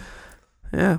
But yeah, Hades, great game. My Hades is 2019 great game game. of the year. So there you go. It was yours as well, Mark, was it? What's that? Hades was your 2019 game of the year, wasn't it? Hades was last year. Was it last year? No, that was... Was it last year? Hades. That was 2 I thought years Hades ago. was last Hades year. was absolutely last Oh, year. no, you're right, Did it you're come right, you're right. third in? Did it come second or third in our game of the year last year? It came So that's third. my Yeah. 2020 game of the year. I think Fire Emblem Three Houses was my 2019 game of the year.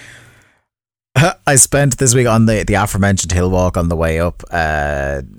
One of the young people knew I had a Switch and told the other young people, and they were all like, "Oh, what would you play on Switch?" And I kept going, "Paradise Killer." Some have said it's the game of 2020. Oh dear. No, the game that finishes third is always the most Mark Robinson game of the year, though, usually, if you go back through the archives. It's Yeah, tradition. it's Cuphead, Hades, except Stardew. no, Stardew didn't make it. Stardew, I No. think, was like maybe the last one we knocked off, but we. How we got did you the top agree three. to cut Stardew? That must have been like... I hadn't really played it yet. No, I just mean I- Mark. I feel like that's like a member of his family that was lost in there. Well, that was Yeah. 2016, if I'm Yeah. correct. Two- What the hell was two- 2016? Doom, Hitman, Doom and Hitman. Oh, and that was before I What was- played oh. Hitman as well. it was super hot. Yeah.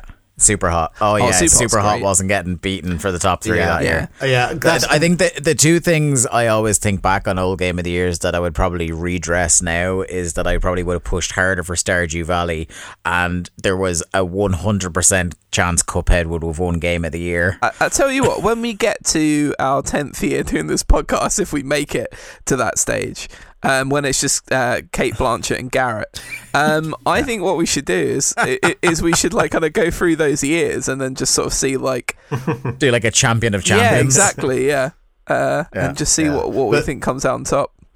Stardew was never going to make it because you and Barry had the super hot vote. So, like, as much as you like Stardew, Yeah. you was going to go super, Super Hot and then- rocks, though. I mean that, and it is quite a Mark Robinson game as well. Yeah, I would no, say. Super Hot is great. Yeah. Like, I have no issues with Super Hot. But also, like, 2017, I'm sorry, Cuphead was never going to win because Breath of the Wild came out. Yeah, Oh, shit, yeah. Yeah. and Odyssey. Like, Okay, so Like, Cuphead was my game, but at the same, like, I'm not going to fight with Breath of the Wild, you know. So then maybe it might have finished second and Jack never would have spoken to us again. yeah, but you need to show Odyssey some damn respect. That is such a fantastic game. do you know what? Oh, I why was are we thinking- re-legislating this? Like, we need to save our energy. I was thinking because I was writing down, like, starting to write my notes for everything for Game of the Year, and I was writing my notes of Bowser's Fury and about the things that I don't like about it, and I was kind of thinking maybe I should actually just go play Odyssey again, because when I tweeted about my disappointment, Garrett made the point like, hey, just do Bowser's Fury with Odyssey controls. And I was like, yeah, maybe I should actually just go play Odyssey again and see, because I did enjoy my time with it, but it just didn't resonate in the way that it seemed to do with everyone else that played It's that the 3D game. world I controls. don't know I'm telling you, why it's that the is. 3D world controls. They don't work for the open world format. They don't. They absolutely don't. Yeah, that's the biggest issue I have with Bowser's Fury. It's those controls are not applicable for that style of game they're trying to do with it. Yep, Yeah. play with the Odyssey, because that's what I switched to right away. And yeah, Odyssey, I'm sorry, Mark, it is a very good game, and I think maybe... I'm not saying it's not a very good game. I know it's a very good game. Mark, stop shitting in Mario's open mouth. It's like me on this podcast. It's like me and Tetris all over again. It's unbelievable. Oh, Jesus. No, I think what you said it was like a 7 out of 10 game, and I still do. I still think. I can imagine how Did that... you say yeah, that? that's what he said Maybe on I the did. cast. Yeah, And I probably egged you on because I wanted Breath of the Wild to You probably win. egg- I was like, yeah, Mark, twist the No, knife. you egged him on because you knew that was breaking my soul when he was saying that. I will stand here on the record say that I regret making that comment, but I will still need to go and play the game again to, you know. My favorite thing is 6 to 8 hour deep into Game of the Year, Mark Robinson, where he just wants to end it, so he starts just torching people. Yeah, but I think we all get to that point where the Game of the Year madness just sets in. Oh, it gets very punchy. Yeah. Anyway, let's do a whistle stop tour of a couple of news stories before we hit the road here. The first one, doing slightly better than our respective YouTube channels that we mentioned earlier. Minecraft became the first game this week to pass 1 trillion views on YouTube. Mark, Mr. Social Media.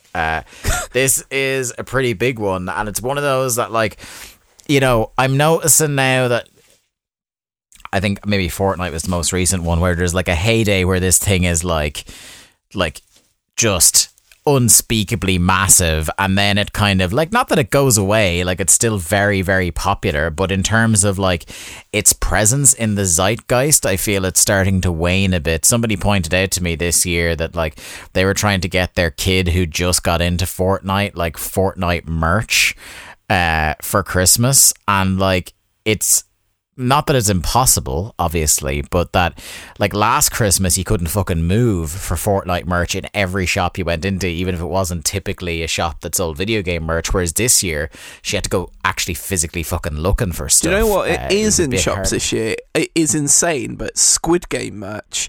Like, I've gone past loads of bric-a-brac shops in, like, London and, like, little touristy things, and there are so many of, like, the plushies and the Squid Game outfits and stuff like that. Mm-hmm. And I just think, like, these are the sort of things that you usually targeting at kids who are like Fortnite age. Are they fucking watching Squid Game?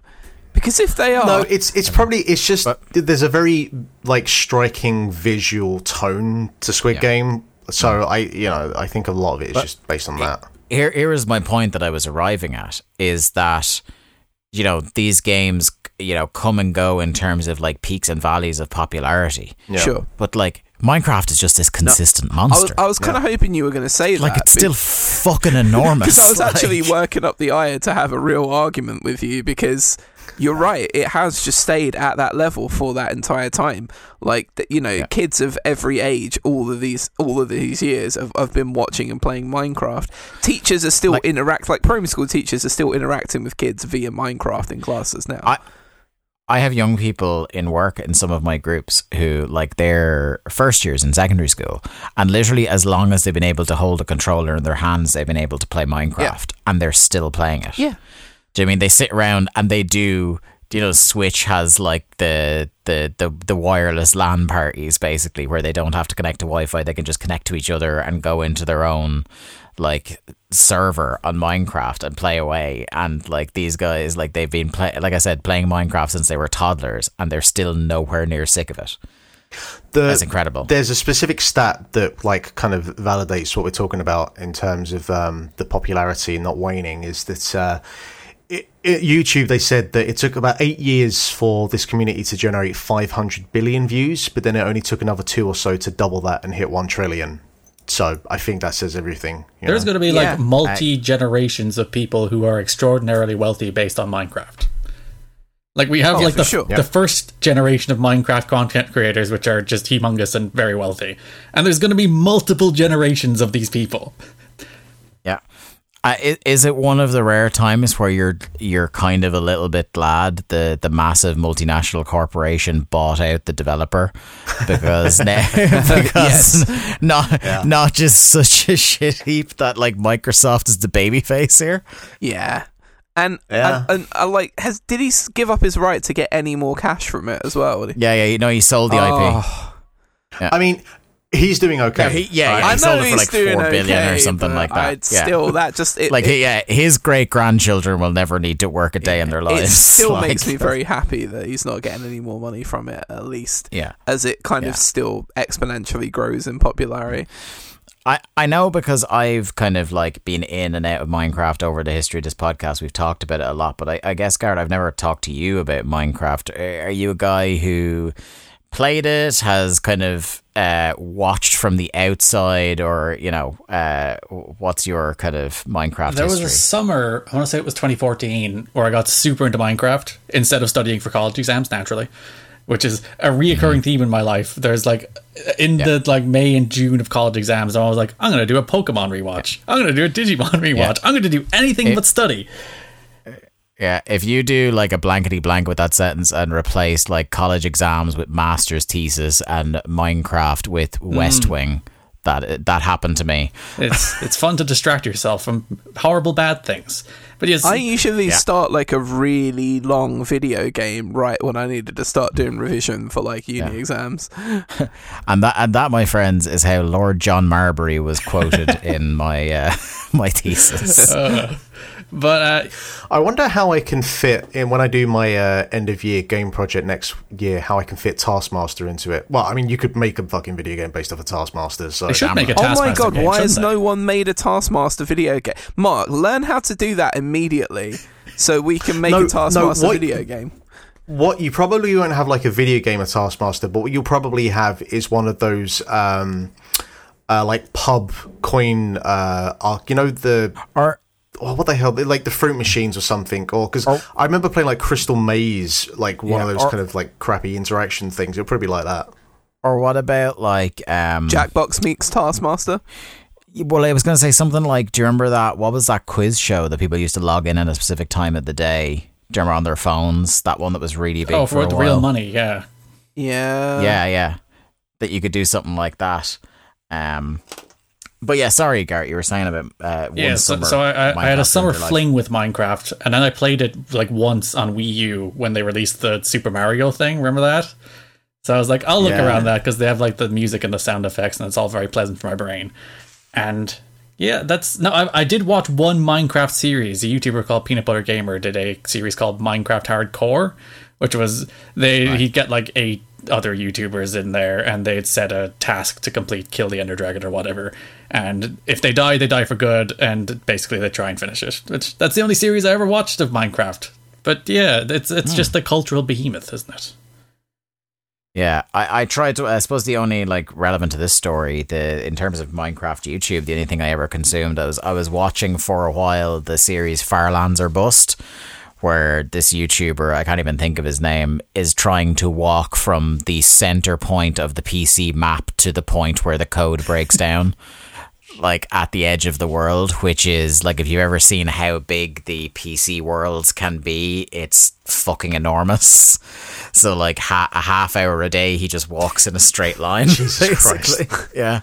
Because he's conquered the known world and he wants to move into the unknown. He's been doing it for years, and I don't know if he's made it yet. Is that actually what the Matrix is? I hope I'm going to find out December 22nd. I hope they keep updating the game, making it slightly larger every time it gets closer. Yeah, I kind of hope that someone's gimmicking them. They're just going into his server overnight and adding like another few miles onto it. Yeah. It's those guys driving the car slightly further away from home where he catches up and they drive on a little bit more. Yeah. The other news Speaking story I have of really popular things, unfortunately. Yeah, so this is a game, Roblox is a game, like, I've heard the name, I have absolutely never played it, never downloaded it, never watched or consumed any content to do with it. But again, loads of young people I know and work with are constantly on about, like, whenever you go, what kind of games do you play? Because that's usually like, you know, my way of going, I'm not just some boring adult. Like, I play games, I know these things. It's ask them what kind of games they play. You're constantly just shoving Paradise Killer in their face. I have, 12-year-old. You played Paradise Killer? Just look at Dr. Doomjazz. He's completely appropriate for your age. Oh, you like Roblox? I actually build Paradise Killer inside of Roblox for you. I built Perfect 25. Come on in. Yeah, like, this is a game that, like, I hear so much about without actually knowing anything about it. People are like, oh yeah, I just play Roblox. Me and my friends, we play Roblox. So people make games, which is a kind of like games criticism and documentary channel.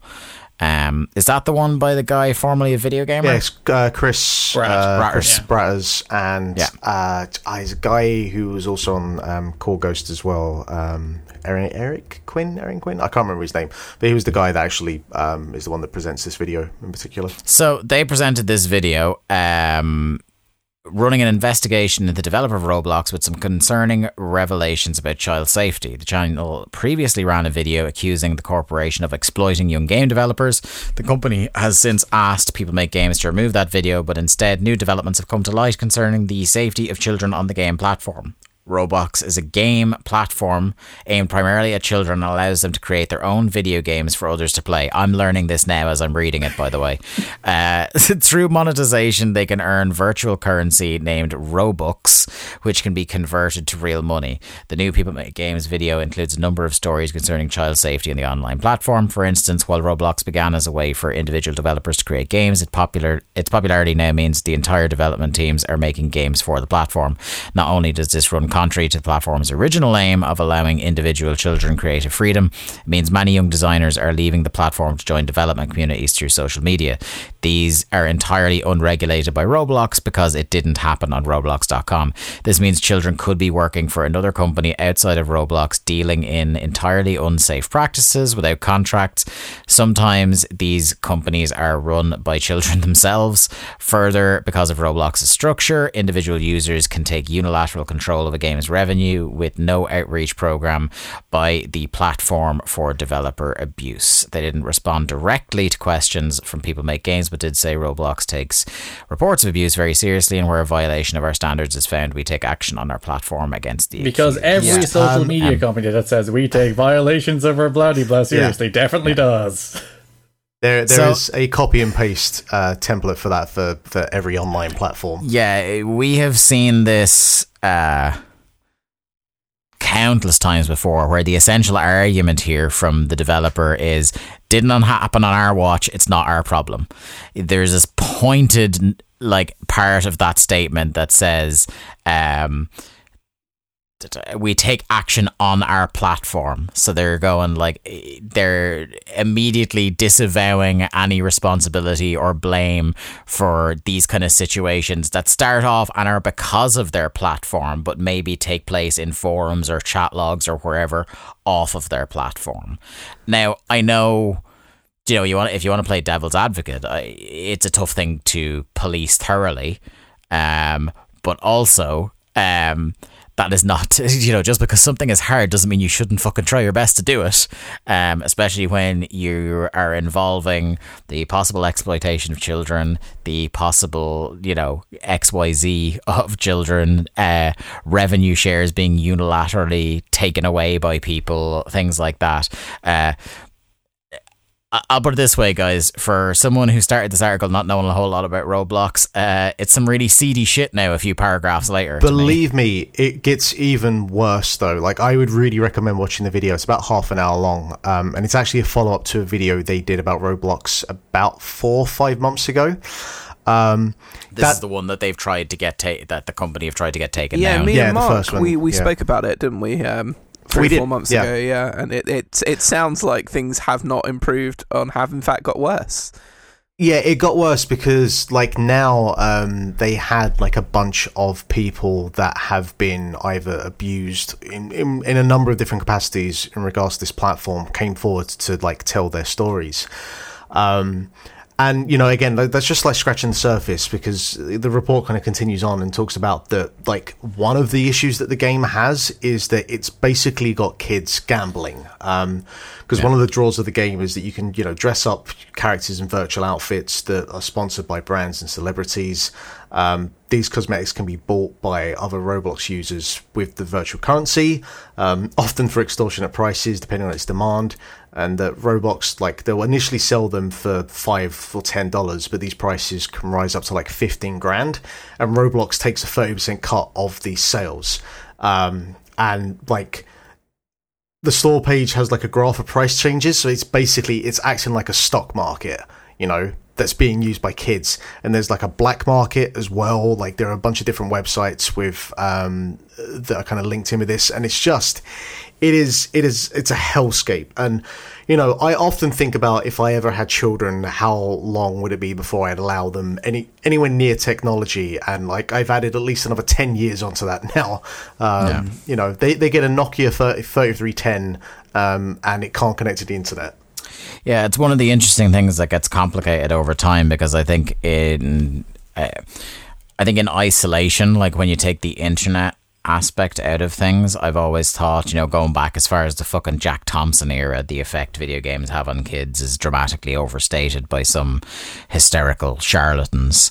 It's very much a case-by-case basis. Depends on the kid, for me. But yeah, the way the online nature of gaming is growing and mutating and not being properly moderated or watched for things like this is troubling to me in a way that maybe I wouldn't go. You can't have a PlayStation until you're already graduated college, married, and moved out of my house, and more that maybe for the first few years of this child of mine's video game career, they would be playing a fucking airlocked console that has never connected to the internet. Here's the thing, right? So working in the industry and working adjacent to a lot of the sort of trust and safety stuff that is crucial when you're working with any game where you have online functionality. It's not the easiest thing in the world to make sure that you're in control and that you have an eye on everything that happens. And, as big as the company I work for is, Roblox is at this point bigger than Nintendo, It is...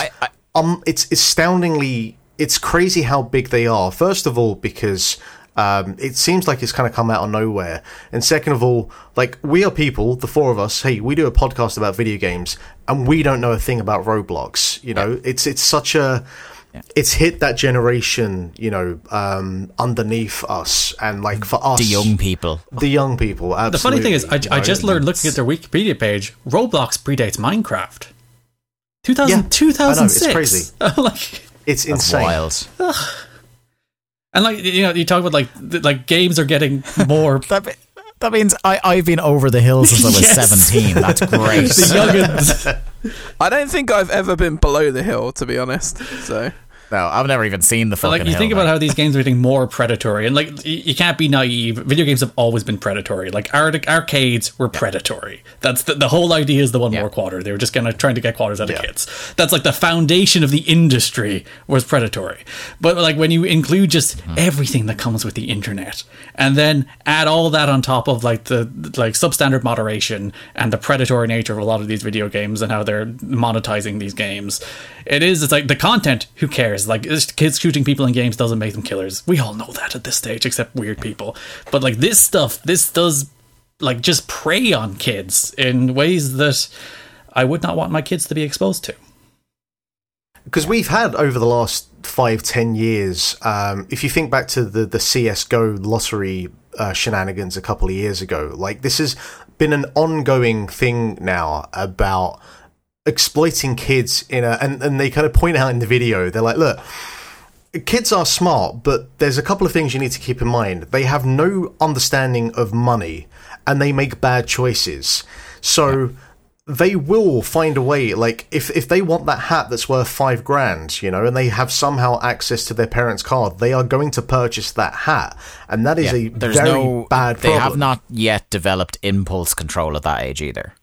No, I will say that is the same of a lot of adults I know. I am 33 and I really had to sit there and convince myself to not buy that Analog Pocket the other day, alright? Or that Snorlax Christmas jumper. Mine's in the post. That required Maria coming into the room and tell me, Mark, please, no. Look at him. We need He's to, so by the way, we need to have a Christmassy. moratorium on mentioning the Analog Pocket because I also came close this week and I feel like if the two of us started talking, we'd both end up with pre-orders, so we just never talked to I each would other. have bought one, but I missed Yeah. the pre-order, so there we go. Sell me on this Analog Pocket then. What's Game Boy. It's a high-definition Game Boy, and it plays Game Boy Advance, Game Gear games. The screen is massive, and it's crystal clear, and it's just... The form factor on it is just... Do these things come preloaded on, or are they No, it uses you just physical get an cartridges. EverDrive. Okay. You get an EverDrive and you can load it with... It whatever. does have a micro SD slot, so yeah. Yeah. Anyway, Roblox is awful. Yeah. Right, that's going to do it for a jam-packed link to the cast for this week. Thank you very much for listening. at Link to the Cast, where you need to go on Twitter to keep up with the show as it's posted, to chat to us about what we've been covering, what you've liked, what you'd like us to cover, what you'd like us to have a look at in terms of playing, anything like that. Who's your favourite Garfamon? We definitely all want to know that this week. All of them. Individually, I'm at The Day to Dave, Mark is at Lithium Project, Jack is at Jack Lazell, and our new permanent co-host is Garrett at Garrett Kidney on Twitter. Thank you all very much. We will not be speaking to you again before Game of the Year, so enjoy that as friendships are truly tested over this festive season. But until then, have a very Merry Christmas, and we'll talk to you soon. Bye bye.